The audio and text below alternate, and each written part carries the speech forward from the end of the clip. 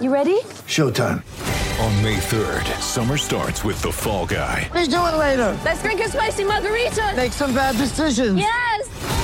Audiences are falling in love with the most entertaining film of the year. Fall Guy. Fall Guy? Fall guy. That's what the poster said. See Ryan Gosling and Emily Blunt in the movie critics say exists to make you happy. Trying to make it out? Nope. Because I don't either. It's not what I'm into right now. What are you into? Talking. Yeah. The Fall Guy. Only in theaters May 3rd. Rated PG-13. Get ready for the greatest roast of all time. The Roast of Tom Brady. A Netflix live event happening May 5th. Hosted by Kevin Hart. The 7-time world champion gets his cleats held to the fire by famous friends and frenemies on an unforgettable night where everything is fair game. Tune in on May 5th at 5 p.m. Pacific time for the Roast of Tom Brady. Live only on Netflix. Mother's Day is around the corner. Find the perfect gift for the mom in your life with a stunning piece of jewelry from Blue Nile. From timeless pearls to dazzling gemstones, Blue Nile has something she'll adore. Need it fast? Most items can ship overnight. Plus, enjoy guaranteed free shipping and returns. Don't miss our special Mother's Day deals. Save big on the season's most beautiful trends. For a limited time, get up to 50% off by going to BlueNile.com. That's BlueNile.com.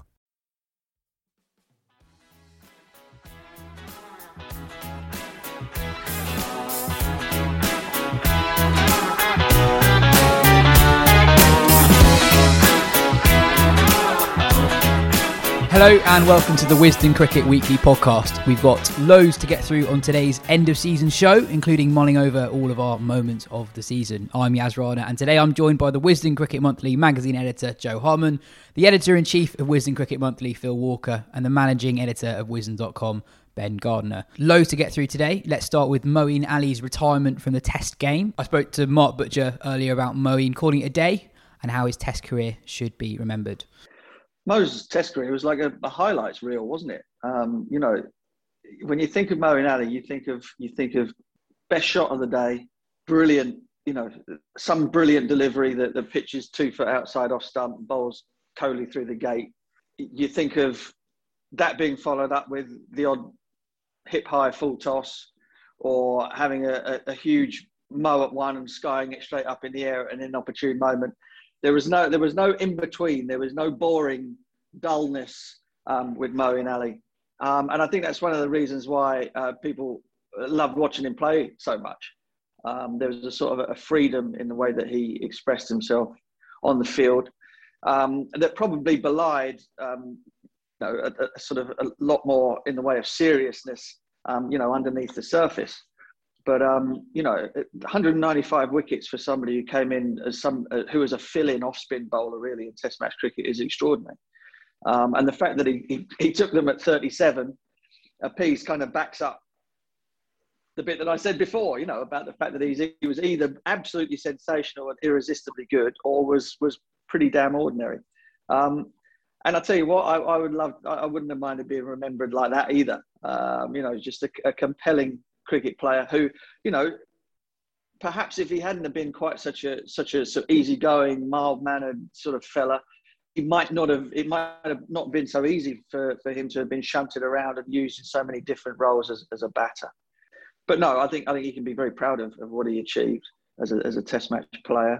And there'll always be lots of ifs and buts. If he'd been given more of an opportunity up the order, if England had perhaps not had to rely on him at times as a sort of as a holding spin bowler, which he never really managed to nail down in terms of a role, then his career might have been better. But in the end, I think he can look back on it and say he did pretty bloody well. As you said, he did fulfil a lot of roles for England over the years.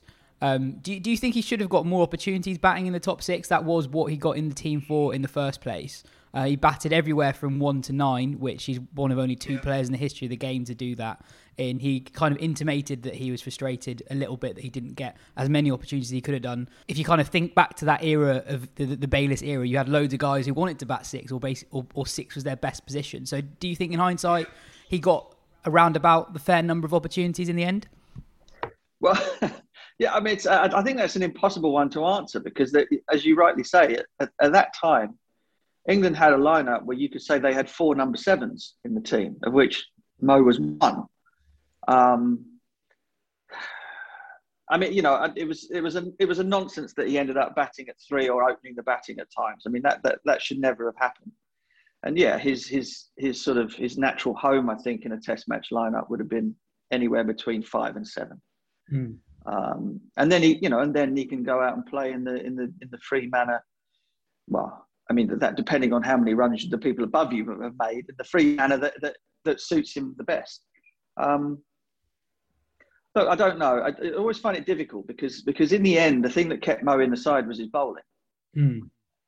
So the issue for Moeen always was that as a bowler, he was never able to be as consistent as a real frontline spinner might have been. So, he could never bowl as consistently as Graeme Swann. He could bowl better deliveries than Graeme Swann. He could bowl, similar wicket-taking stuff to Graeme Swann, but he could never sort of be part of a 4-man attack, say with 3 quicks and one spinner, because he was never able to bowl consistently tight enough to do that. And so in the end, his fortunes as a bowler almost dictated what happened to him as a batsman.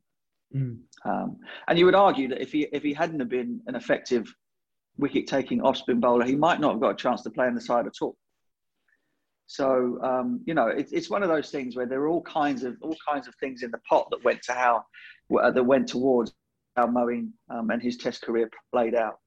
And in the end, look, I have no absolutely. Some people are sort of saying, "Oh, he's chucked the towel in too early."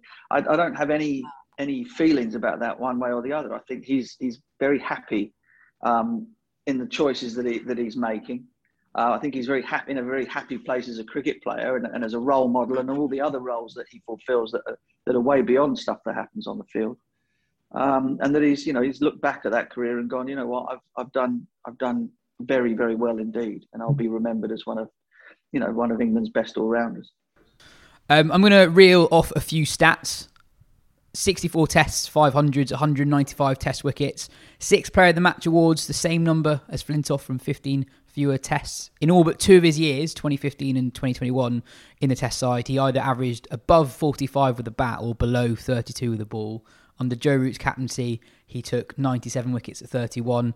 Under Alistair Cook's captaincy, he averaged more than 35 with the bat. Joe, how are you going to remember Moeen's Test career? Fondly, for the main part. He's definitely, it's interesting you pick out those numbers because he's always been one of those players, particularly in Test cricket, where you can pick the numbers that suit you. There's also some less flattering numbers you could pick out, particularly related to his batting over the last few years. But he gave a really typically honest interview to Cricinfo announcing his retirement.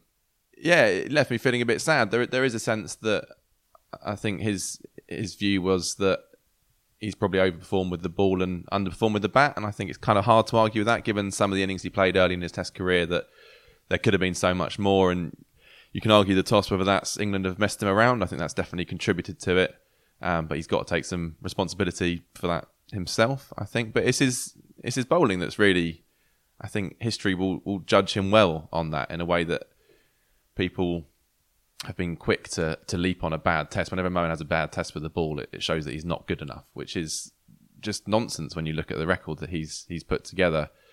And what we regarded him as when he first came into that side, when it was that New England team, and he arrived with, I remember we did a cover for our old magazine, All Out Cricket, back in the day. It was him, Gary Ballance and Sam Robson were the 3 coming men of English cricket at that point. And look, you look at those 3 careers that those guys have had, and Moeen was a great pick. The others had their moments, but we didn't pick him out as a Test all-rounder. We picked him out as the most exciting batsman in the country at that point, who might bowl a few overs. As it is, he's got a record which very few can match. Not in England, not just in England, but across the board as a Test all-rounder. So, yeah, I think as the years go by, I think we'll look back on his Test career perhaps more positively than people do now. Phil, you can kind of manipulate the stats one way or the other to kind of put your own narrative on Moeen's career. But if you're playing for a cricket team and at the end of the season you're looking back at who are your players of the season, you don't go to play cricket first and look who tops the averages. You think about who won you games, who played shots, or delivered balls that other players couldn't really do. And on that metric, Moeen features very highly. Yeah, for 3 or 4 years, from that time he came in and was almost a victim of how naturally talented he was with the ball, to around 2017, 2018. For that 3 or 4 years, he was a dreamboat of a cricketer. And until he went to Australia that fateful winter and it all fell apart, and I don't think he ever really recovered from that. I don't think he recovered his self-esteem as a test match cricketer as well. And then, of course, there were off-pitch shenanigans regarding contracts and not really feeling trusted by the management and so on and so on. Plus, of course, let's not escape the fact that his T20 reputation was soaring as well, and he was making good money on the side of that. But anyway, for those 3 or 4 years, he was a joy to have in that England side, and it was discovering itself as well, that side at the time. If you remember, post Peterson, post that Ashes 13-14 horror show, he emerged alongside Stokes and one or two others into a kind of, history repeats itself all the time, into an England team that wasn't really sure of itself, was trying to forge a new identity and so on, and he was absolutely key to that. The game that always sticks out for me, actually, I just looked it up just now, was the Cardiff game, 2015. Now, England went into that summer as underdogs against Australia, and they went to Cardiff and they batted first, and Joe Root got dropped second ball and then strummed 100, obviously. Sorry, shouldn't use that word anymore. And then Moeen came in with the game kind of, on a bit of a knife edge, first innings. And he hit 77 I've got it here, 77 in 88 balls, 11 fours and a 6, and changed the complexion of that game, and then picked up 5 wickets. If you remember, he picked up Steve Smith as well in that first innings as well. He picked up 5 wickets in the game. England won that game, and then fast forward to 6 weeks or so, and Cook is at Trent Bridge in tears saying, "I never thought we could win this series." So much of that was down to the triumvirate of Root, Stokes and Moeen. Very, very different characters, very, very different blokes, but joined by a kind of sense of style and a sense of kind of showmanship in their own way. Moeen had that. He was not just immensely watchable, but he had the results as well. He had the numbers to back it up. It's interesting that you say maybe in time people will consider more fondly his test career. I think they already are. I was actually quite surprised by the not the depth of feeling for him, but the words that people were using, seasoned scribes and gnarled judges saying, great career. Well, it's not a great career. And there is that sense that he left a few out there.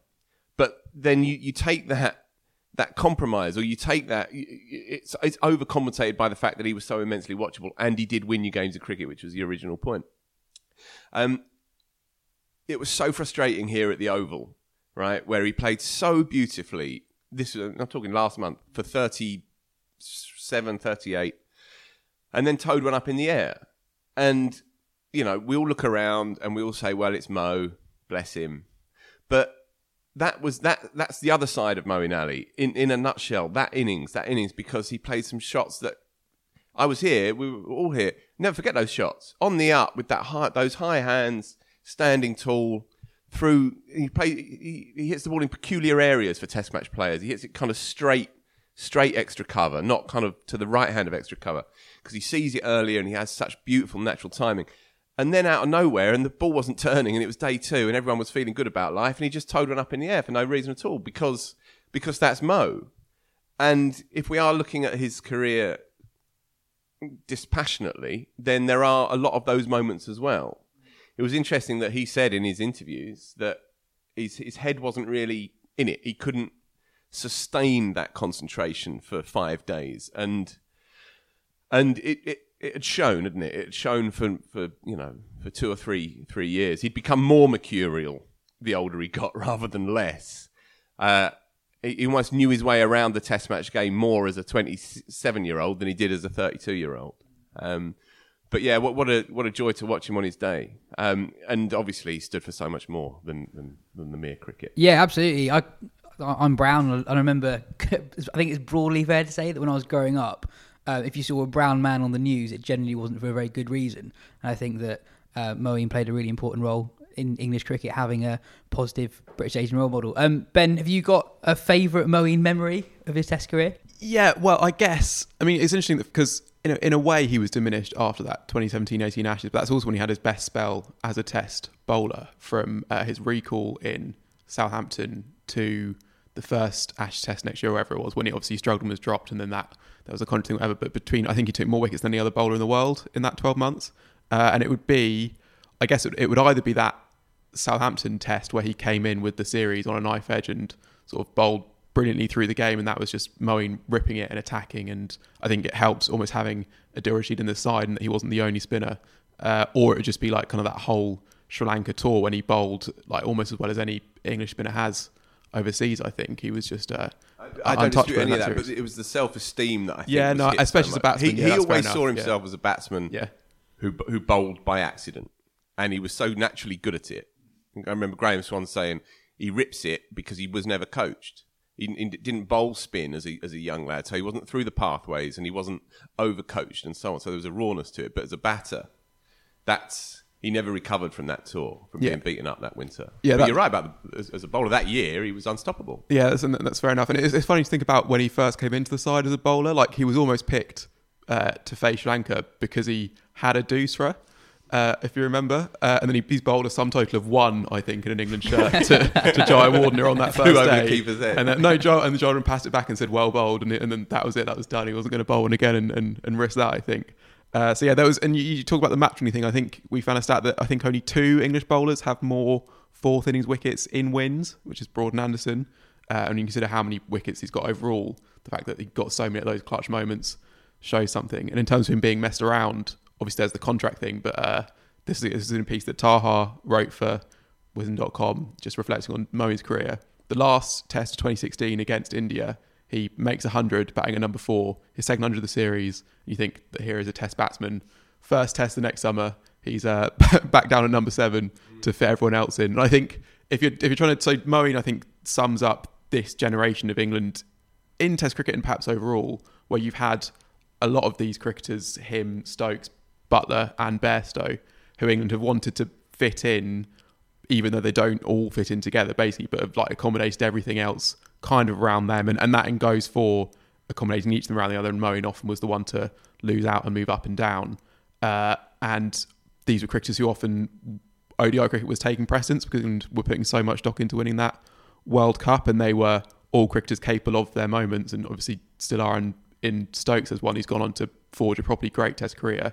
And the others, you wouldn't quite say that, but they're also watchable. And also, as much as you might look at each of them and say they might have done more and are all maybe now coming to the end of their Test careers to some extent, like they also did, like England were a pretty good side in that time. I mean, there were lots of ups and downs and lots of sort of questions and what ifs and stuff, but it was also a brilliantly watchable side and a side that has better results than people give them credit for. England haven't been hopeless in Tests for 5 years. They've been up and down. They've had some very memorable results away from home and some big defeats as well. But Moeen and Bairstow and Butler and Stokes are part of that, all for better and worse, I think. Also, there's been a narrative with Moeen that his versatility it hamstrung him. You know, that he would get moved around the order too much as a consequence of his all-round abilities. But I'm not sure if that really applies. I don't think Moeen Ali was ever a top 6 Test match batsman. I don't think he could play the quicks with enough confidence regularly enough to be a top 5, top 6 Test match gnarled batsman. And when he did bat in 4 or 5, it kind of showed really. The average was tottering around that late 20s, early 30s mark, which is not quite what you need from a top 5, top 6 player. But the fact that he had all the rest of it enabled him to, I think, prolong his Test match career. Remember, he came into the game as a batsman. That was how he saw himself. That's what he was. He could have been a one-day player, whether he bowled or not, I think. Marvellous one-day player. But I don't think there was really a top 5, top 6 batter in there consistently enough. In spinning conditions, when you have to play through and so on, for sure. But I don't think that it was there for him purely as a batsman. So if anything, I think the fact that he could do the rest actually prolonged his Test match career. He played 60 odd Test matches. He says himself, I didn't think he'd play anywhere near that number. Yeah, possibly. I do wonder if he'd been given. I mean, obviously this just could never. You look have at the average. But if he had been given basically that his Test career just at number 6 as the prime rounder, if basically Ben Stokes didn't exist and Moeen was England's prime rounder rather than having to shift down to 7 and 8 and up. I think. But you're saying all rounder again. It's yes, all-rounder. yeah. I don't think he could be any higher than 6, but I think he could. There was that in his second Test match, that 100 against Sri Lanka. That I think there was, and I think that obviously the average ended up down at 28. But I think there is a world in which Moeen could have been England's number 6 and averaged 35 for that period of time, which would have been. He did under but not captaincy. without. Not without that. No, Yeah. sure. But as you ran, but the issue was you have those 4 players, all of whom are wanting to bat 5 or 6 really, and then you end up shoving one of them up to number 3 or one of them down to number 8, and then that doesn't work. Yeah, I'm just looking at his numbers now. So his best position, It's number 7, right? number 7 by quite a long way. So 3 of his 500s were from number 7. His record at 6 was actually 344 runs at 21 from a reasonable sample size, which is quite interesting. But the batting position doesn't reveal it all, does it? Because it was more that Moeen played different ways at certain points of his career, let alone where he was batting. There was a feeling at some points when he was at 7 that he would play like a proper batter and could play as long as he needed to until he ran out of partners. Yeah. Towards the end, it was basically like he was just having a bit of a slog too often, really. And I think that comes back to what Phil said about that lack of self-esteem as a Test match batter. That he just lost quite a bit of that and didn't really back himself to stick around for a long period of time, which was a real shame. And I think also just a consequence of not playing any red ball cricket or much red ball cricket outside of Test cricket. It was fine when he comes into the England Test side and he's been batting 3 or 4 for Worcestershire and he got well over 1,000 runs in the year before he got picked. He never really had that level of red ball batting once he started playing for England, and that's true for many cricketers. But it's a tough gig. And we should also point out that he is in some ways slightly a victim of this schedule. I think in that interview with Cricket Info in The Guardian, he said that he did look at that Australia tour also feeling like he had some unfinished business. In an ideal world, maybe he would have wanted to go there, see if he could still do it. But he's just saying that 4-month stretch, which would be, and it's his choice to go to the IPL, and it's fair enough to make that choice. But having that and then T20 World Cup and then the Ashes would have been too much. And you realise if you're not willing to go to national tour, maybe that means that you should be just kind of that's it for you in Test cricket. But if the schedule was different, he might have made a different decision, I think. So I think that's a record for us to go 20 minutes without mentioning the schedule on the show this summer. The County Championship is over and Warwickshire are champions for the first time since 2012 after a genuinely brilliant final round of games where at various stages 4 different sides were in with a shout of winning it. Lancashire beat Hampshire by 1 wicket at Liverpool, a crazy low-scoring game. Lancashire looked to be cruising it in the 4th innings, needing 19 runs to win with 5 wickets in hand. But Mason Crane made it a contest out of nowhere, taking 5 for 41 and effecting a run-out with a direct hit, only for Dane Villas to hit the winning runs to set off wild celebrations. My moment of the week, by the way, is Paul Allott celebrating in the Lancashire dressing room. Lancashire got a victory song and they're all like pumping their arms up, but Allott can't move his arms quite in sync with the rest of them. It's highly, highly recommendable. But from that point on, for Lancs to win, they needed Warwickshire to not beat Somerset on the final day. And at the start of day 4, it didn't look that likely that Warwickshire would get that win. They started the day about 150 runs in front of Somerset, needing to set up a declaration before taking all 10 Somerset wickets on a pretty flat wicket. Rob Yates, the impressive 22-year-old opener, scored a free-flowing 100. Will Rhodes, the Warwickshire captain, then declared leaving Somerset a target of 273 with 79 overs left in the game, and Warwickshire ended up finishing the job early on in the 3rd session. Joe, that was a really, really good end to the season, very entertaining.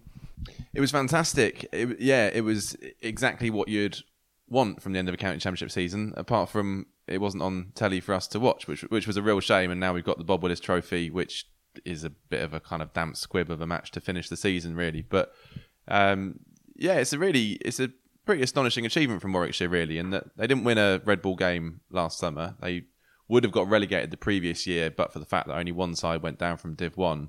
I interviewed Paul Farbrace literally a few minutes before this podcast, and I asked him, did you think you had a realistic chance of winning it? He said, no chance, not at all. The aim was to get into Division 1 because he thought being in Division 2 or Division 3 wasn't going to be a good place for his young players to develop. But he didn't think they'd go on and win the thing, and he didn't think they would until the last couple of weeks.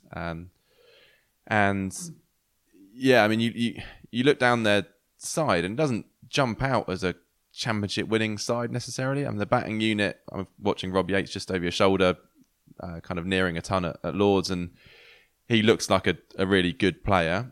He's not had a stunning season. He scored 400, which is excellent, but he's also had a lot of low scores. Yeah, but big runs. I mean, he made that 100 against Essex in the fourth innings at Edgbaston, which was basically whichever team won that was going to go through. It was a brilliant 100, and I watched all of that. And as says 100 last week as well. So, and that's the kind of stuff that people notice. Important runs rather than averages and so on. Absolutely. I mean, there was an interesting one. They put up a stat yesterday that how many of his runs have come at Edgbaston as well. So that's another thing. And in the second innings, which is quite strange. I mean, you could say it's impressive. It depends which way you swing it, really. But I asked Farbrace about Yates, who spoke glowingly about him. He said he could be captaining Warwickshire now. He's that kind of character. He said technically he's good and he's improving, but he said his character that really stands out. He said he's badgering the England selectors. I don't have any selectors today. I guess he's badgering Chris Silverwood to say and has been for a while. So you've got to take a proper look at this guy, and I mean he'll certainly go on a Lions tour. There's an outside chance, depending on how big this Ashes tour is, that he could even be on that. I guess that looking at his overall record, that would seem a bit early, but he said Farbrace said he expects.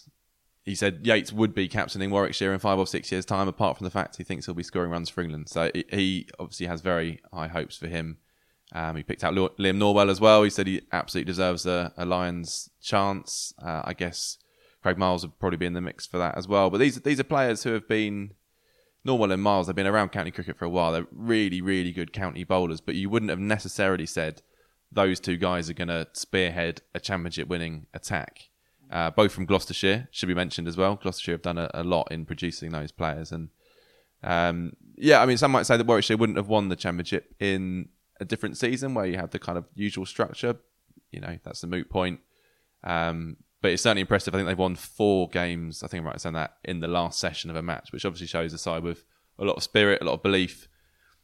And they're a young team who will only get better as well. Ben, they've recruited very well out of the side that took the field on the final day. Sibley, Rhodes, Burgess, Bresnan, Briggs, Miles and Norwell have all been signed in the last few years. How do you feel about a club that recruits well? Because the implication is there that there aren't that many homegrown players in the team. There'll be Notts fans listening to this saying that they've received quite a lot of criticism for them signing players in recent years. Atherton on Sky last year was very critical of them. But I also think that with the exception of Miles and Norwell, that a lot of those guys weren't getting the game time they were hoping to get at their previous clubs, and that's why they moved on. So yeah, what do you think about a side that's based on good recruitment rather than homegrown players necessarily? Yeah, I think that's the thing, is that they probably are paying players pretty well, but it doesn't seem like that's the reason why they're not just going to small clubs who have very good sort of finished articles and bring them in basically to sort of construct a county cricket's version of the Galacticos or whatever. It's with Dom Sibley, when he left Surrey, he was sort of batting at number 5 and 6 and he was playing the county championship, and that was obviously frustrating for him, was also in and out of the side. But then he went to Warwickshire, batting in the top 3. And he's a top 3 batsman. Yes, yeah, but and that's what he wasn't doing at Surrey though. Yeah. And so he was able to do that at Warwickshire, and then is now playing for England. Danny Briggs wasn't playing championship cricket at all down at Sussex, and is now getting to do that and is doing that very well. So I think they are sort of, it's not just, they're not just hoovering up talent or stars. They are getting players who they think they can improve and doing that, which there is still a role for that, I think. And I think that's fair. And I think if we're realistic about what county cricket is going to be, I think players are going to want to move clubs for any number of reasons. And I think that if you start criticising clubs just because they are getting players and giving them chances, and if we do go to a system where there are 2 divisions, players are going to just want to play in the top division, because even if England are looking at all counties equally, which it doesn't seem like they are, they always do, even then players want to win county championships, so you want to go to a side where you have the chance to do that. And I mean, it's just this kind of how the structure is going to work, that is going to happen. Sure, they might want to produce a couple more players of their own. They are coming through as well. I think there is a difference in that. There was a sense that Notts had kind of neglected that side of things a little bit and were just focusing on just picking up the best talent. Whereas you look at Warwickshire, they've got some really good young kids coming through. I mean, Jacob Bethel, who I mentioned albeit he was taken from Barbados, but he has been certainly developed at Warwickshire. Down Mousley's another one. There's the Brooks brothers. Jahal, who's played in this game, doing really well. Yeah, there's Yates as well. So there is lots of young players. That's not being neglected at Warwickshire by any means. This is just the stage they're at. And, rescuing a few careers and getting them a county championship, I think is a great thing that should be applauded, really. Just quickly as well, on Farbre spoke about Bresnan, and he said, because I think they dropped Bresnan for the penultimate game, and he said that was a kind of stroke of luck in that was it 2 games out? Anyway, he was dropped, and he said that was a stroke of luck because him not being there, they lost a game, and they realised how important Bresnan was, even though his stats this year aren't particularly good. He said in that young side, they really needed him there, and then brought him back in, and they said he's been just absolutely integral as someone who's won the championship before, knows how to do it, knows his way around a crucial game and crucial moments in those games. So yeah, again, stats don't reveal everything. I think from what he was saying, Bresnan's a really influential player in that squad. So some brilliant catches at slip in that game as well. Yeah, there was apparently he sent a text to Dom Sibley after he had been dropped by England, and obviously Sibley had been down the dumps, and Bresnan texted him saying like, "Get your head on, we've got a county championship to win." And I guess it's that sort of thing. One extra point, of course, is that it's an ongoing scandal that clubs are not fully compensated for developing young players and then them being poached by richer clubs. I mean, this is how this has not been properly addressed by, I was going to say the ECB, but the CEOs and the county chairman, how there can't be some recognition in a spirit of togetherness and altruism that the small clubs, and we are seeing more and more talent being funneled to clubs who can pay greater wages, and that's inevitable in the age of ultra-professionalism and so on and so on. But for these clubs not to be in any way compensated for that is a shocker. It's an absolute shocker. And you have a scenario where someone like Phil Salt learns his cricket at Sussex. They invest a lot of time and energy into his career, and then he gets to a certain age, just as he's bubbling, just as he's boiling there, and then he says, all right, I'm going to head to Old Trafford. Now, you don't knock the kid for doing it, but how there can't be some kind of parachute payment for the club that has invested all that time and energy into that player. I just find it an ongoing, bewildering scandal in our game that we don't have this. And we have to address it because this problem is going to become more and more pronounced. Well, it's never felt more important. Exactly. Now. I mean, both of us beating the drum for it a few years ago when he took over at Durham as the chairman. But yeah, he made a good point then, and it's even more pertinent now, that especially with the test grounds getting a bit more cash from hosting the 100 as well. I mean, the gulf is growing, and you're seeing that more and more clearly. That's something that needs to be resolved. I mean, a real cynic would say that there are certain people sitting on that board with their own club's vested interests at heart who are not prepared to engage in that kind of conversation because it doesn't benefit them and it doesn't benefit the model going forward. I'm not that cynic, but there are certain cynics out there saying that.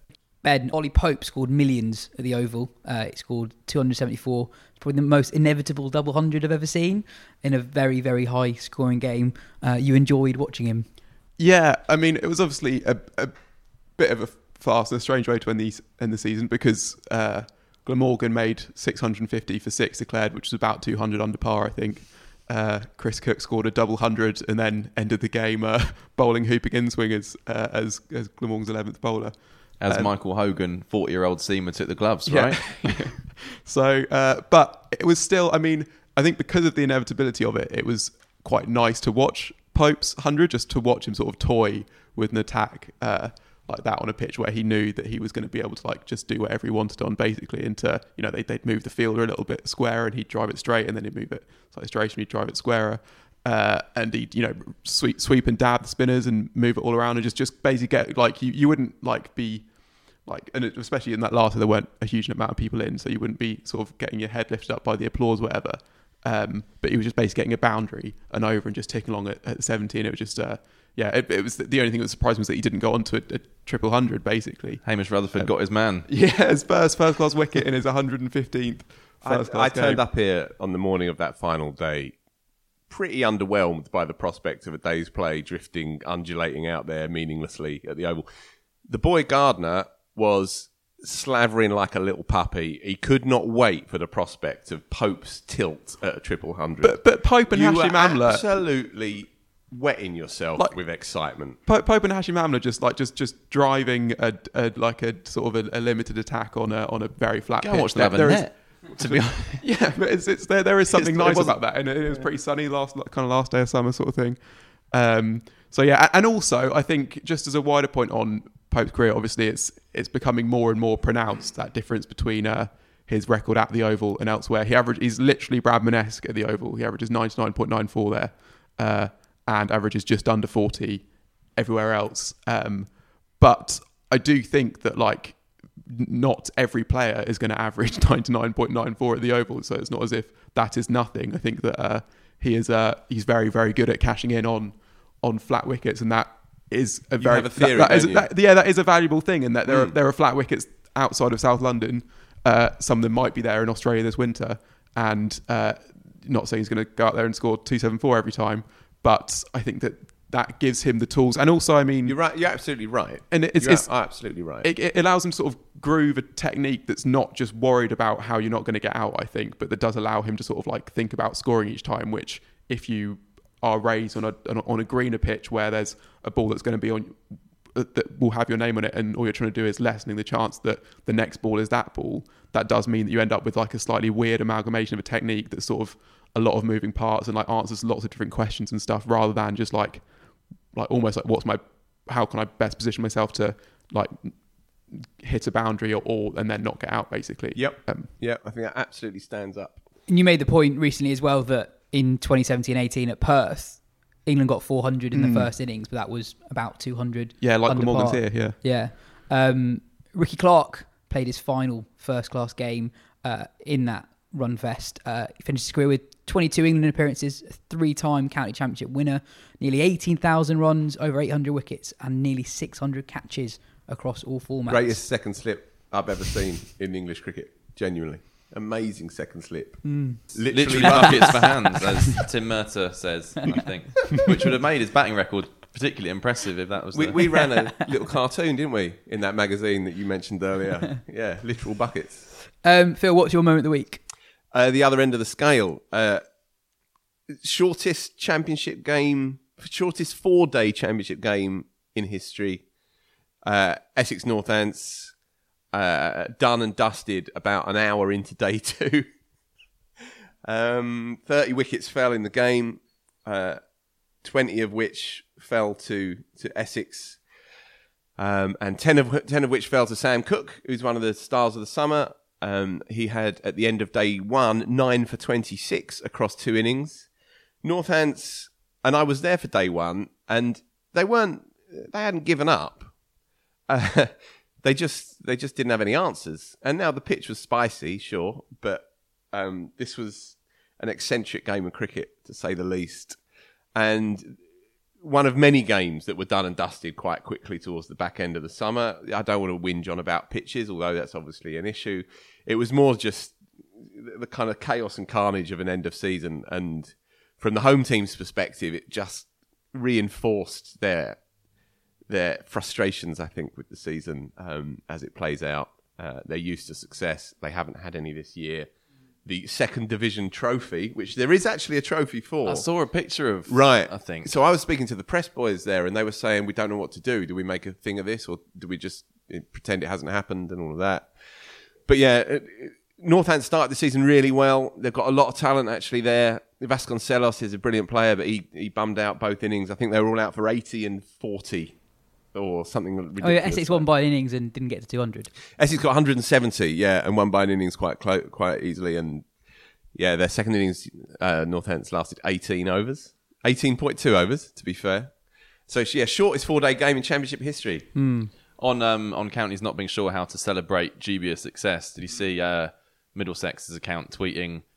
Just 8 wickets needed to win Division 3, which unfortunately they only got 6 of because Kent chased down 370. That was next on my list. That hashtag Super Kent added to their T20 Blast trophy with the Division 3 title, the elusive double. Famous double. It was an amazing game though. They chased down 373 on the final day.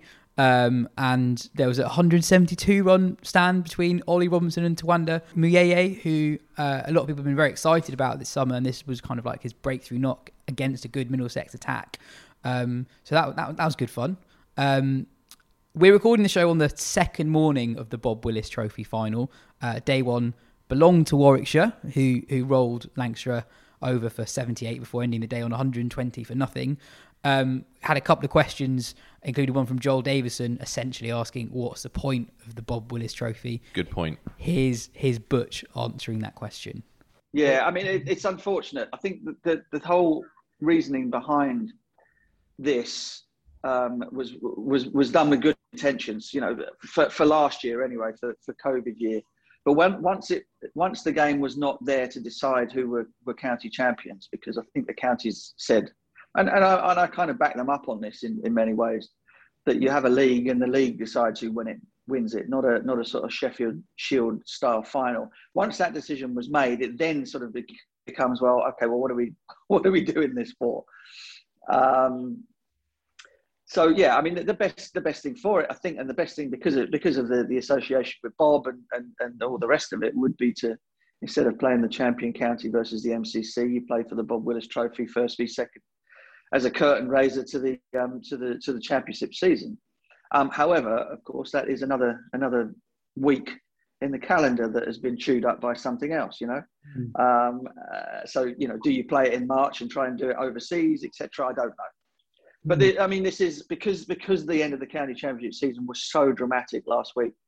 Lancashire thinking that they'd won it in that cliffhanger up at Egbert, and then Warwickshire just playing the perfect game really to beat Somerset on the final day.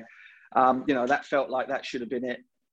But neither of these two teams. I mean, Warwickshire, for example, and I know this from having won a county championship and then had 2 or 3 championship matches left in the season afterwards, you kind of think, well, the temptation would be just to go on the smash and kind of not pay much attention to the last games, so they don't matter.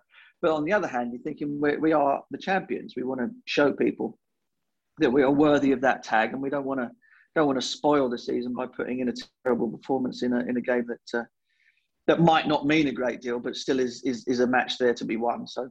I think there's some prize money on it as well, and that's always quite a nice little thing at the end of the season. So I'm sure both teams are very much up for it. Whether or not the viewing public has any interest is another thing entirely.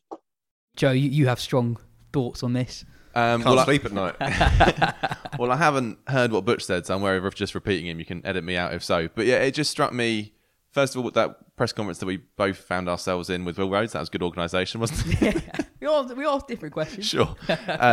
Where he said a few of the Warwickshire players were grumbling after winning the championship that they had to have another game. Well, look, he also said that when they arrived at Lord, they were up for it. But that's not really how you should feel about it. I'm just really glad that the game is going the way it has done, because if it had been Lancashire who won the toss and skittled Warwickshire on the first day, it would have just been a really unfair kind of dampener to a really fantastic season for them, and that shouldn't be the case. So I was kind of up for a sort of trophy final, potentially, if it had been to actually decide the championship. So like the Sheffield Shield, where the first 2 play off. I mean, I'm not wholly convinced by that, but that's got a lot more credence to it than this. Or potentially you move this game to the start of next season as the kind of Community Shield thing. Again, I'm not sure it's worth it, but that would make more sense in this game at the end, which doesn't really stand for anything. And apart from, obviously, it commemorates Bob Willis, but there are dozens of ways that could be done in, I think, a more effective and more fitting way. It's such a delicious irony as well that it's the Bob Willis Trophy final when Willis was absolutely uncompromising in his belief that 18 counties was simply not fit for purpose and the county championship had to be pruned and he hated pointless in order cricket. For the future of the game. Hated pointless cricket. And this, to all intents and purposes, is, I'm afraid. I mean, Warwickshire fans tell me otherwise. If you're excited about potentially winning this, then look, high chance they might have already won this by the time this goes out. But I somehow doubt that I think they feel that the season has basically ended with the championship win on a high, and that should have been that. Could I just add, I don't disagree with any of that. This game taking place beyond your shoulder is a horror show. It's awkward and a little bit embarrassing for everyone concerned. I'll give it one more year, though. In fact, I'll give it a week or 2 to find out what the Brains Trust, you can put inverted commas around that if you like, are going to come up with regarding next year's carve up of the season. Now, I think we're going to do something on that possibly next week on the show. The CEOs of each county are meeting today, Joe, and we shall see by this time next week what they've come up with. I'm not completely discounting the possibility that a kind of subsidiary tournament alongside the championship could be something that could still find its way, wheedle its way in there into the summer, as possibly run at the same time as the 100 to give members that red ball cricket that they crave, and so on and so on. I haven't completely ruled it out, but it's on its last legs if it's going to be a repeat of what we've seen here. This obviously doesn't stand up. It's peculiar. It doesn't mean anything. But I can kind of understand why they've kept hold of it rather than bury it after one season. I'm not saying that they will come up with a solution that will work, but it was good. I'd be interested to hear what they do say. It was good in very different circumstances last year. No, last year it worked really well when it was the actual in final. Weird times. Yeah. And there is some value in that, in having a showpiece game on TV at the death, for sure.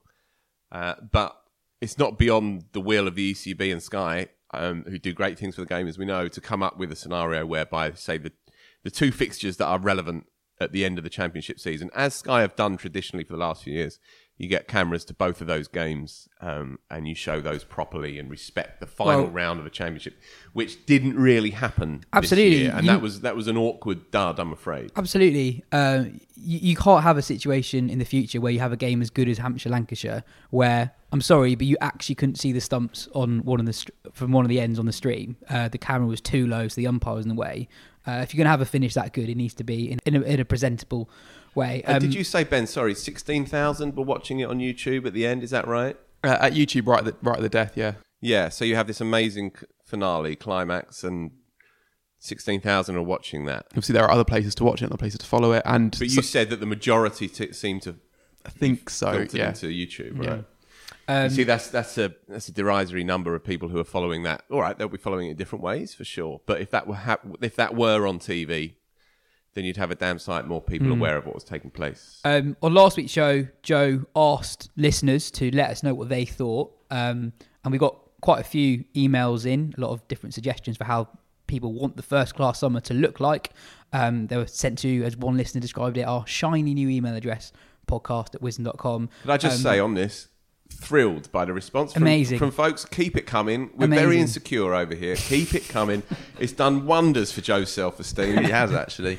Just what you need is a kind of late season pickup. Absolutely. And we do our best to reply to every single email as well. So do keep sending them in. I'm going to run through a few of the suggestions. As Phil said, we're going to talk about it in more detail on next week's show. Alex Rainbow suggested having 3 divisions of 6, but not a conference system where the winner of Division 1 is your county championship winner. There's 2 up, 2 down across the divisions. And then the Bob Willis Trophy is a seeded knockout competition featuring the top 16 teams from the county championship. So 2 teams don't take place with a final at Lords. Sam Hare put together something similar to last season, a seeded conference system with the winners of each group and the top placed second team going into 2 semi-finals before a final to decide the winners. Luke Appleton suggested that the Bob Willis Trophy final should take place before the season, similar to the Community Shield in English football. So thank you very much for those. It really has been an excellent week in domestic cricket. The Rachel Hayhoe Flint Trophy final was a classic. The Southern Vipers retained their title, winning by 3 wickets with 2 balls remaining. Chasing 184, they were 109 for 7, having lost both openers for Ducks before Emily Windsor and Tara Norris put on 78 for the 8th wicket to see them home. Ben, you said the other day that the Vipers don't know when they're beat. They finished top of the group stage with 6 wins from 7. A lot of their wins were very close games. They beat the Sunrisers by 1 run, Thunder by 3 wickets. I spoke to Tara Norris earlier, one of the heroes on the day, about the final and also her international career that is set to begin next month with the USA in a World Cup qualification tournament. I read that you got into cricket relatively late. How did you first come across the game? Yeah, so I grew up in Spain and the US, so I had never heard of cricket. And it wasn't until, Chance to Shine came into my primary school at about 8 or 9 years old. They came in for some PE lessons, which I really enjoyed. They suggested I join the after school club, which I did. And then, they kind of pushed me through to my local club, but they said there's a girls team there, and it kind of just went on from there, really. You had a really good season in 2021, came close to winning the 100, played a massive part in the Rachel Heo Flint Trophy final. This was your first year as a contracted professional. Can you give a sense of how much of a game changer 2021 has been for domestic players not in the England team? Yeah, I think it's almost that stepping stone, and actually the volume that we've had all winter has just been incredible. I've never trained so much, I've never had so many games. This summer is the most cricket I think I've ever played. So it's been brilliant. And I think just to have that exposure as well, you look at the likes of, Charlie Dean, Maya Boucher, both domestic players played for Southern Vipers. It just shows how England selectors are now picking players based on form, and they're actually looking at domestic games as well. They're not just looking at England players. So yeah, it's a massive, massive confidence boost for the domestic players. It shows that they're picking, real talent, players in form. So yeah, it's fantastic. How different was your winter going into this season to what it would have been like a couple of years ago? Just to give a sense of like how much more cricket you'd have been playing. Yeah, so I was at uni, so I was training quite a bit. I was on an MCC program, which was fantastic at Loughborough University. But those players who weren't involved in that, they were having county training, once a month on a Saturday for about 2 hours, and it would just be nets really. So actually to have, the likes of Charlotte Edwards coaching as well on a weekly basis, having purposeful training, the facilities we're at are incredible. Just that volume, which, we've never been exposed to before is just incredible. How do you feel that you've improved as a cricketer in that last year or so? Yeah, definitely. And not even, skill-based, I think, yes, definitely. But just having that exposure and that support and that contact time makes such a difference. Before I was seeing my Sussex coach once a month, once every 3 months when I was at uni. So just that contact time and having those regular conversations and training with people at the same level as you and higher standards just makes you a much better player. And those training standards just keep on lifting. And then on the Vipers are 2 from 2 in the Rachel Heo Flint Trophy. What do you think has been most important to your back-to-back successes? I think Charlotte Edwards has a lot to do with that. The environment she creates is just incredible.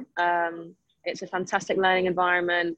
It's very, very friendly, very encouraging, very supportive. The environment that her and Gads have created is just brilliant. It's a really good atmosphere. And I think we just want to play for each other. We want to play for the Vipers. We celebrate each other's success and it's, it's incredible. You've been selected to play for USA, I saw, in an upcoming World Cup qualifying event. How did that come about?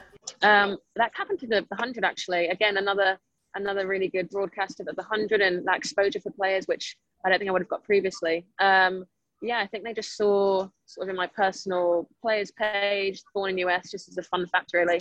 The head coach got in touch, and within the space of about 10 days, they said, look, if you can get your passport renewed, we want you to come out and play for us in these competitions. So, I went to the US Embassy a week later, got it all signed off. I fly out next week. So I'm really excited. It'll be a fantastic opportunity. Does that mean that can you still play for England in the future? Yeah, I think because it's not a test nation, it doesn't affect any eligibility. It's pretty much a win-win. England ended up beating New Zealand 4-1. New Zealand won the third game. Leah Tahuhu with a fifer there as New Zealand bowled England out of 178.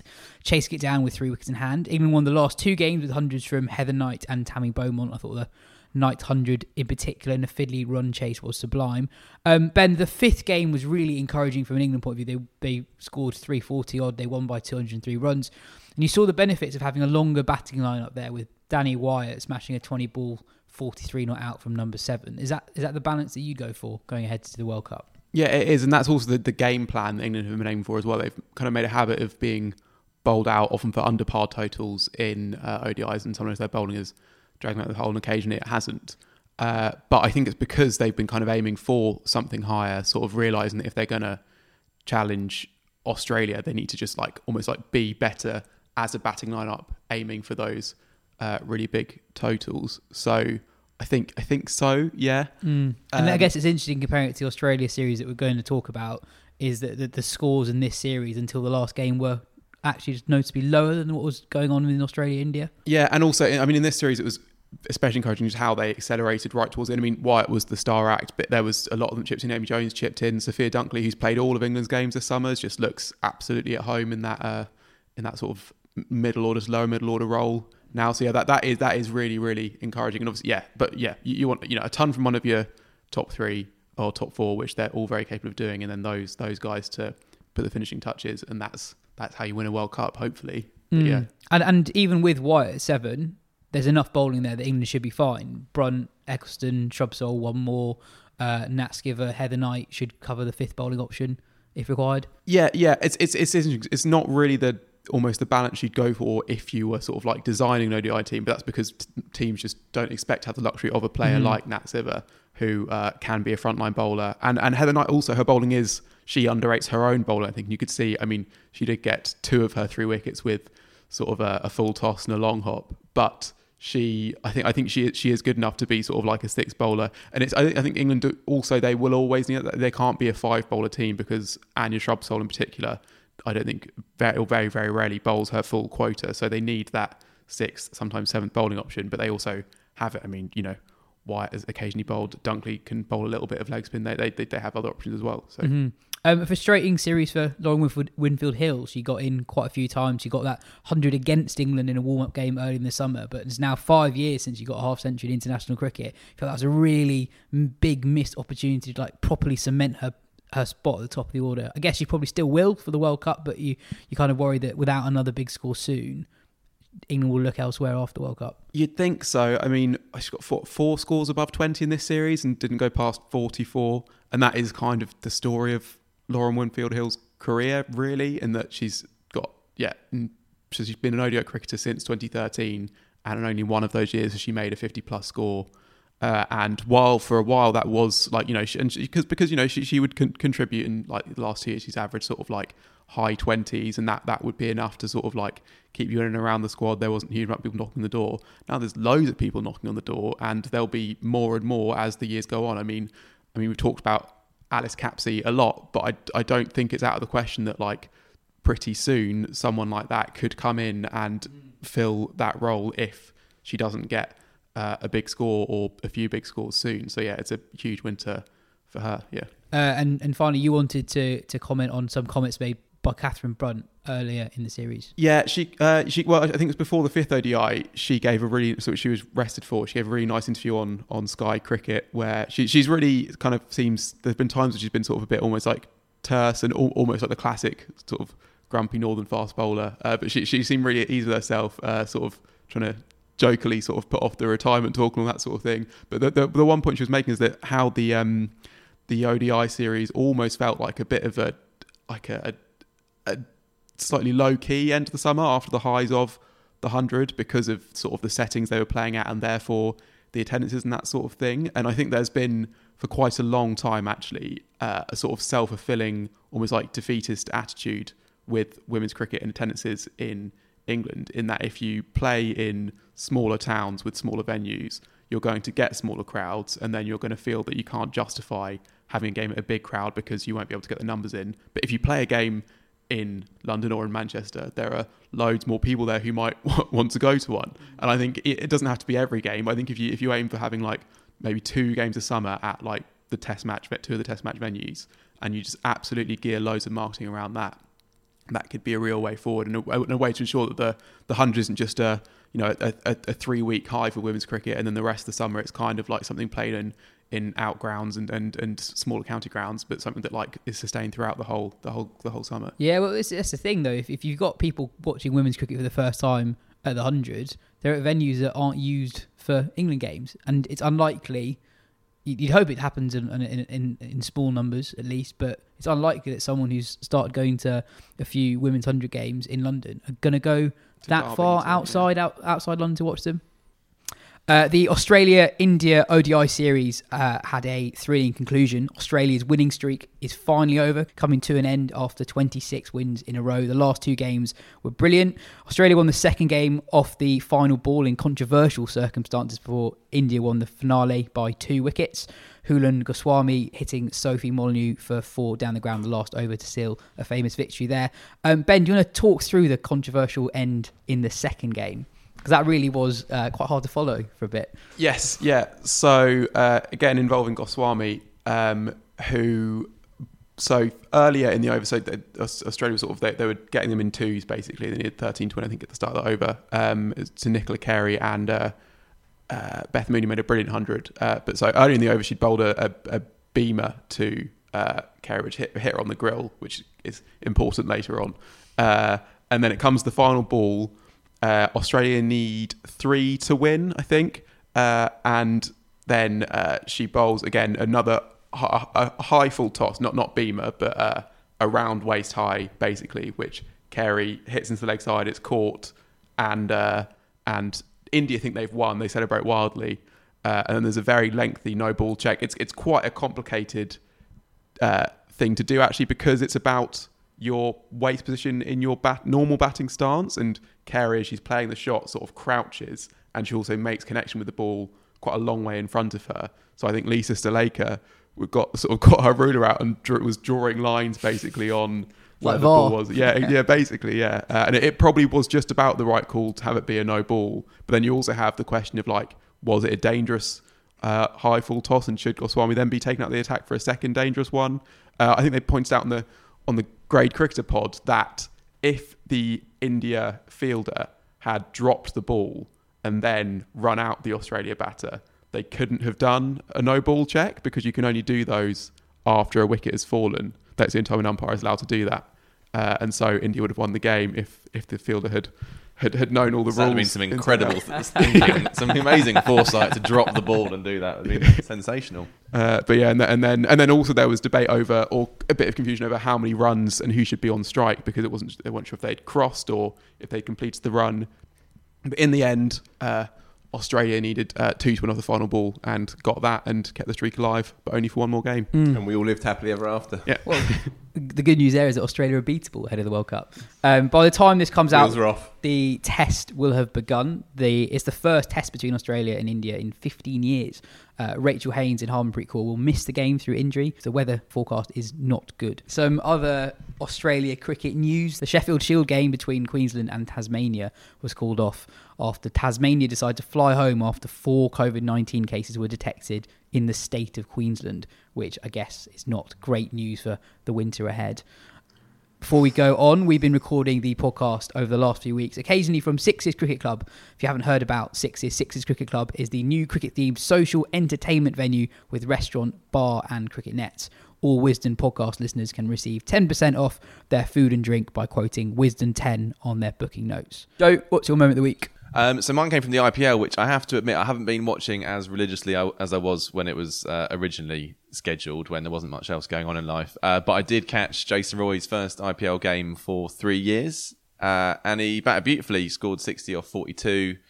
He was essentially picked ahead of David Warner, who wasn't even invited to the ground because of restrictions about how many players you could have from your squad there. So he watched it from his hotel room whilst Roy smashed 60 off 40 and looked really good. And it just struck me, I mean, I was looking at his numbers during that innings of how he's played in T20 cricket for England this year, and his record's good, but my sense, and others might disagree, is that his star is kind of on the wane a little bit, and that there was the Roy and Bairstow combination. Bairstow seems to have kind of been elevated to another level, and if there was a player who was vulnerable in England's batting unit to someone else, it might be Roy, or more likely Milan, but actually just watching him play just 40 balls, you just remember what a brilliant ball striker he was. And this wasn't the greatest spin attack, which is often his downfall, but you know, there was some Chris Morrison and the Fizz were bowling, so it was a decent attack to score runs against, and also just showed that he should probably have got to go a bit sooner for a Sunrisers side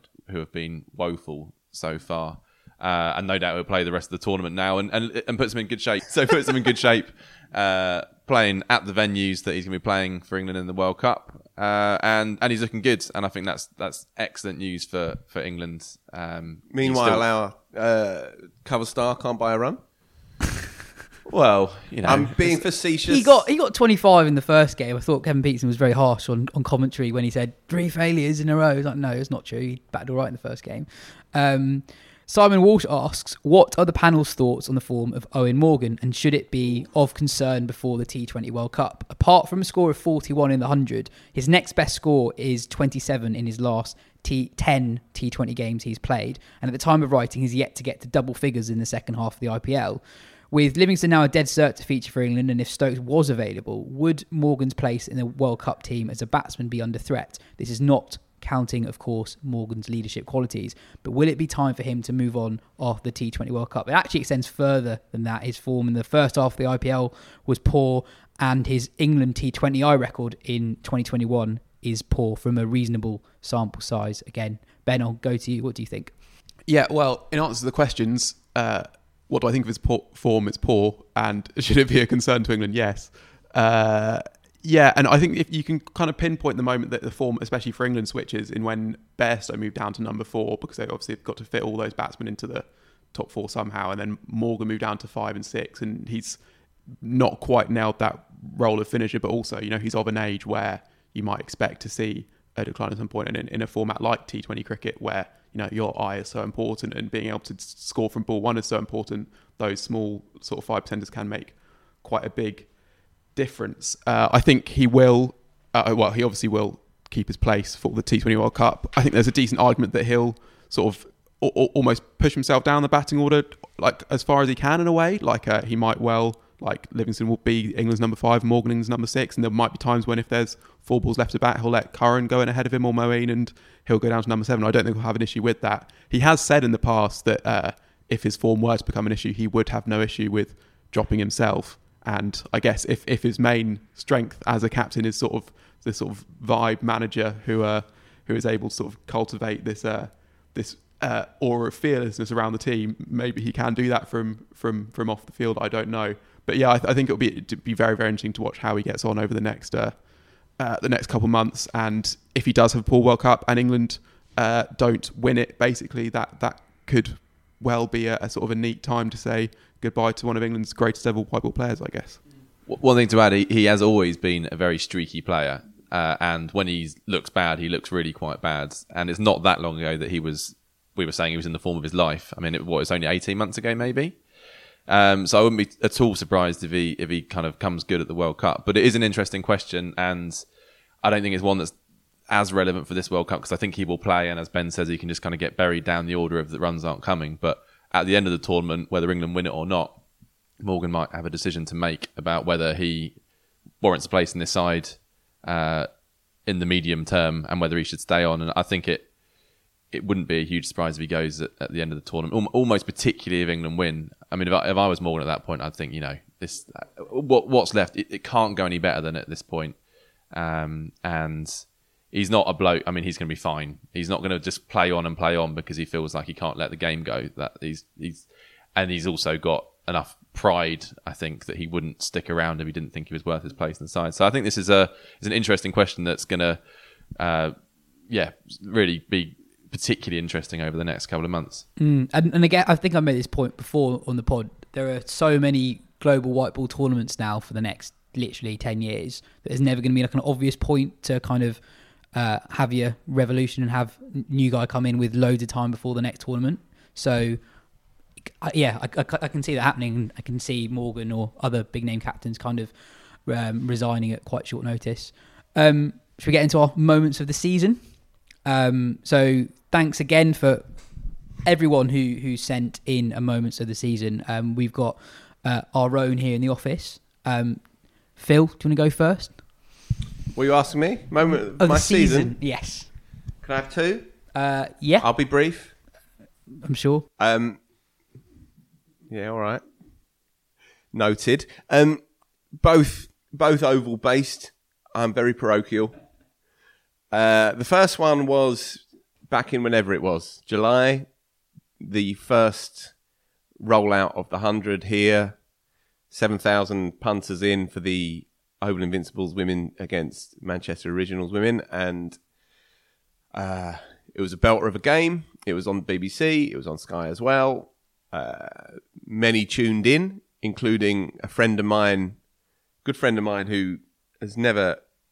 She's a woman who never showed any interest in the game before. And she was texting me and asking me questions about what was going on. And the fact that it was on the BBC conferred significance and legitimacy straight away. You know, she goes out with a lad who's a big sports fan, right? So Sky Sports is a part of her life. But to have it on the BBC changed the outlook straight away. It was a really good game of cricket. The Invincibles won it with a couple of balls to spare. Maddie Villiers, who is a kind of coming star and a charismatic young cricketer and a good talker, she gave a great interview afterwards. She kind of won the game with Darnay van Niekerk, and so it was good kind of good mix of legend overseas, up and coming young English player. Everyone looked like they were enjoying it. It was a very unpretentious kind of atmosphere here at the Oval, and I think anybody who was hoping that it was going to fail, hoping that no one was going to turn up and it was going to be a dud, I think they've got their for all the legitimate concerns that we've talked about 1,000 times and will continue to, and they're legit. Anyone who wanted that day to go wrong, I think their priorities are skewed. They can't really truly care about the English game and its future. This thing needed to go well, and on that evening, it did. And it was a rousing thing to see. Just a word on my mate, 2 weeks later, she went to Lord's, actually to see London Spirit stink the place out. But she did go to Lord's, and she was on the ticket website that night. And, I'm not saying a revolution took place that night, but it was a rousing experience nonetheless. And the other one is simply Bumrah here on the final day, taking a pitch that refused to yield all year, taking that out of the equation with one of the great spells, with the old ball, cleaning up Bairstow and Pope and the rest of it. And on the one hand, kind of encapsulating India's raw brilliance, on the other kind of highlighting England's limitations. England went into 2 games, 2 London Test matches, favourites, certainly if not to win, then certainly not to lose. Going into the final day, lost them both, and they lost them both on the back of sustained superb brilliance by individuals. And India, for all that the year ended weird, they really did. They gave us a lot this summer, and that spell will live on in my head anyway forever. Our first listener moment of the season is quite similar to your first one. So this is from Amber Nichols.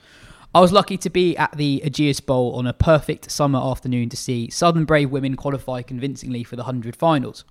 But it was not a moment on the field of play which sticks with me. I was sat next to the players' dressing room with the men's match in full flow. The women players left the dressing room and walked out the ground around the boundary. As they went, the crowd were drawn away from watching the men and all stood, cheered and applauded the women as they left. A few weeks before, very few of that crowd would have watched the women play live or recognised any of them. Yet here was a sea change in women's cricket, with the players finally getting the praise and recognition they have so long deserved. That, for me, was the moment of the summer. A small example of the importance of this summer to women's cricket here in the UK.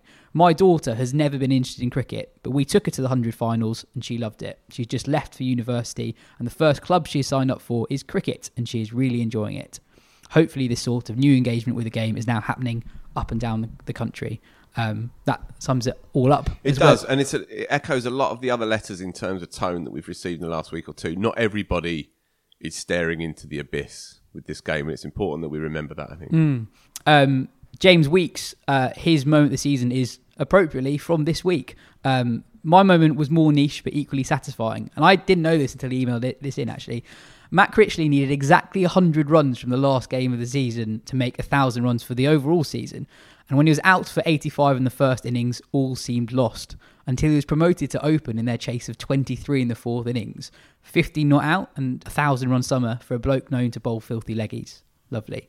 I actually didn't know that either, and I included it in this month's Wisden Cricket Monthly, so thanks, James, for the nod on that one. I think he needed like 10 of their last 10 runs as well.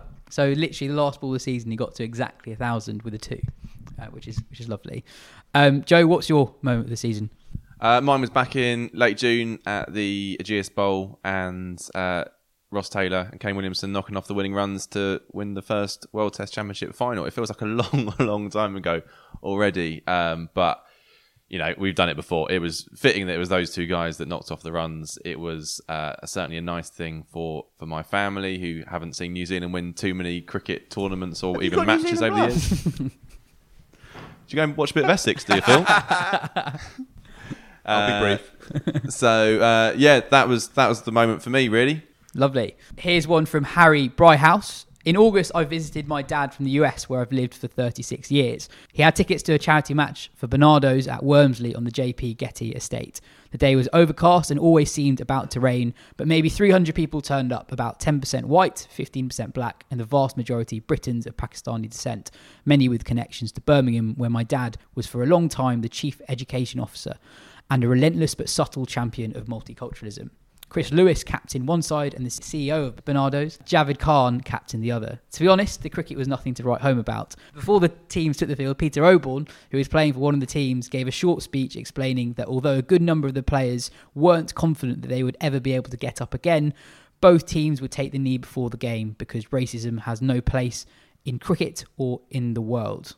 I live in the country which brought taking the knee to the world, but in which the simple and fussy way that Oborne spoke the truth would be impossible in any setting. That is a great letter. Who was the chap again? Harry Bryhouse. Thank you for that, Harry. That's brilliant. That's lovely to hear. A couple more. David Shervington said, this is the one that you shared on Twitter. Shervo. I'm a very, very fresh cricket fan, converted in a moment of radiant clarity a few years ago while painting the garage door and listening on the radio to Alistair Cook in his final test. Since then, I've been to see everything from county championship and one-day cup matches to an ODI and a couple of 100 matches, and have always come away smiling. But my moment of the summer... First day, fourth test at the Oval at the age of 35, having avoided the sport for most of my life, my first ever live test match. A beautiful day of ebb, flow and many wickets. And the exact moment I'll be thinking about all winter, Bumrah running into Burns in bright sunshine at the start of the England innings that afternoon. The sound of the ominous Barrett Army, drums booming across the ground and mixing with the balmy army trumpet a few feet away to our left playing Jerusalem. I'm very grateful to have found cricket. George O'Brien says... My moment of the summer is simply reading Felix White's book, It's Always Summer Somewhere, on a lake in Canada and trying to explain whilst crying with laughter and sadness about cricket, indie music and dealing with grief. Ben, what's yours? So mine is from something, but also back in July that feels absolutely ages ago, but the Ben's Babes ODI series win against Pakistan, when obviously it looks at that point like the summer might sort of all kind of collapse in on itself when that notification comes through that England have had to replace their entire squad because of a COVID outbreak, and then they put together this sort of haphazard slapdash sort of ragtag bunch of nobodies. But England are so strong in white ball cricket that it would never be that way. They ended up sort of cruising the first two games, and then the third game was a classic. And my actual moment is the 100 for James Vince, which just felt like he might not play much more for England, might not play again for England, but it felt like he deserved that moment for all his promise, for everything he's done in county cricket, for how good he looks sometimes. And that was just a wonderful. He'll always be able to say, James Vince, England centurion, and it was just a very sort of heady, strange sort of few days, that ODI series, and that was a wonderful moment to cap it off, and in front of a crowd who was sort of cheering everything on and absolutely loving it up in Edgbaston as well. So that was just a great weird series win and a wonderful moment for Vince. Quietly, Vince has actually had an impressive summer, hasn't he? Really, when you met that knock, he's obviously captain Southern Braves to win the 100. He took surprisingly a Hampshire side, which aren't that strong in T20 cricket, to finals day. And he got a decent championship runs as well. I think it's actually been a really good year that's slightly slipped under the radar. They nearly won the championship. We probably should have spoke longer about them earlier on, but if they beat Lancashire, they would have won it. Yeah, he played a brilliant innings in that game because it was a low scoring game. No one made above 50, and he sort of strummed it. He made a gorgeous 69 alongside Liam Dawson, who added 40, and at that point it looked like Hampshire would bat Lancashire out the game, and then it wasn't to be. But it was exactly it was James Vince. Using that 100, it's a great example. It's perfect Vincian fare, isn't it? That in some ways, the real poets out there, I'm looking at John Hotton and the rest, they kind of don't want him to play for England anymore because it's just such a perfect way to finish with an elusive 100 out there in a game that he shouldn't have even been playing in. That's perfectly Vincian. Angus Carnegie Brown's moment this summer, I think, is from the day of your wedding, but his moment this summer is not your wedding. Not actually Phil's wedding. Yeah. I've been waiting for someone to write about this. Apparently not Phil's moment either. So. Having watched a relatively indifferent but still Test cricket day on the Friday, we returned on the Saturday at Trent Bridge to watch England's inevitable collapse. As everyone knows, Joe Root scored the most incredible impish 100 and not far off a runner ball to put England past respectable and into competitive territory.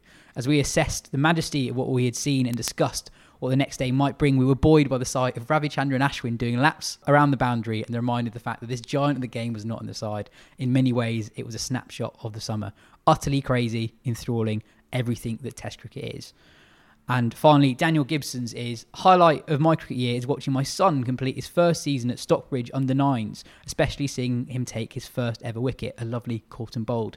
The ECB doesn't always get things right, but the All-Stars cricket programme has been doing great things for kids in getting them into cricket, and seeing the increase in numbers year on year at the club has been fantastic. Yeah, and I think that's praise and fair praise as well. It's not just that, the Dynamo's schemes as well have been bedded down this summer more than ever before, obviously, with COVID issues in previous summers. So yeah, look, in amongst the brickbats and the vitriol and the bile that's been lugged their way of late, much of which is probably deserved. In this instance, more people are playing cricket than they have been in a number of years, and that's a fact.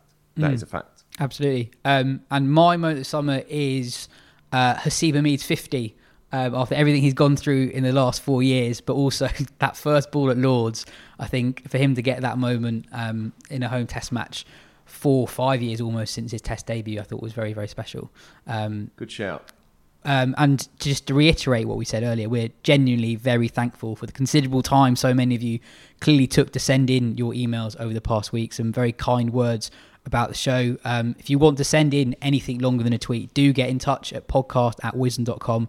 We do our best to get back to every single email. That's all we've got time for today. Cheers, Ben. Cheers, Joe. Cheers, Phil. This has been the Wisdom Cricket Weekly podcast. If you enjoyed the show, tell your friends, and we'll be back next week.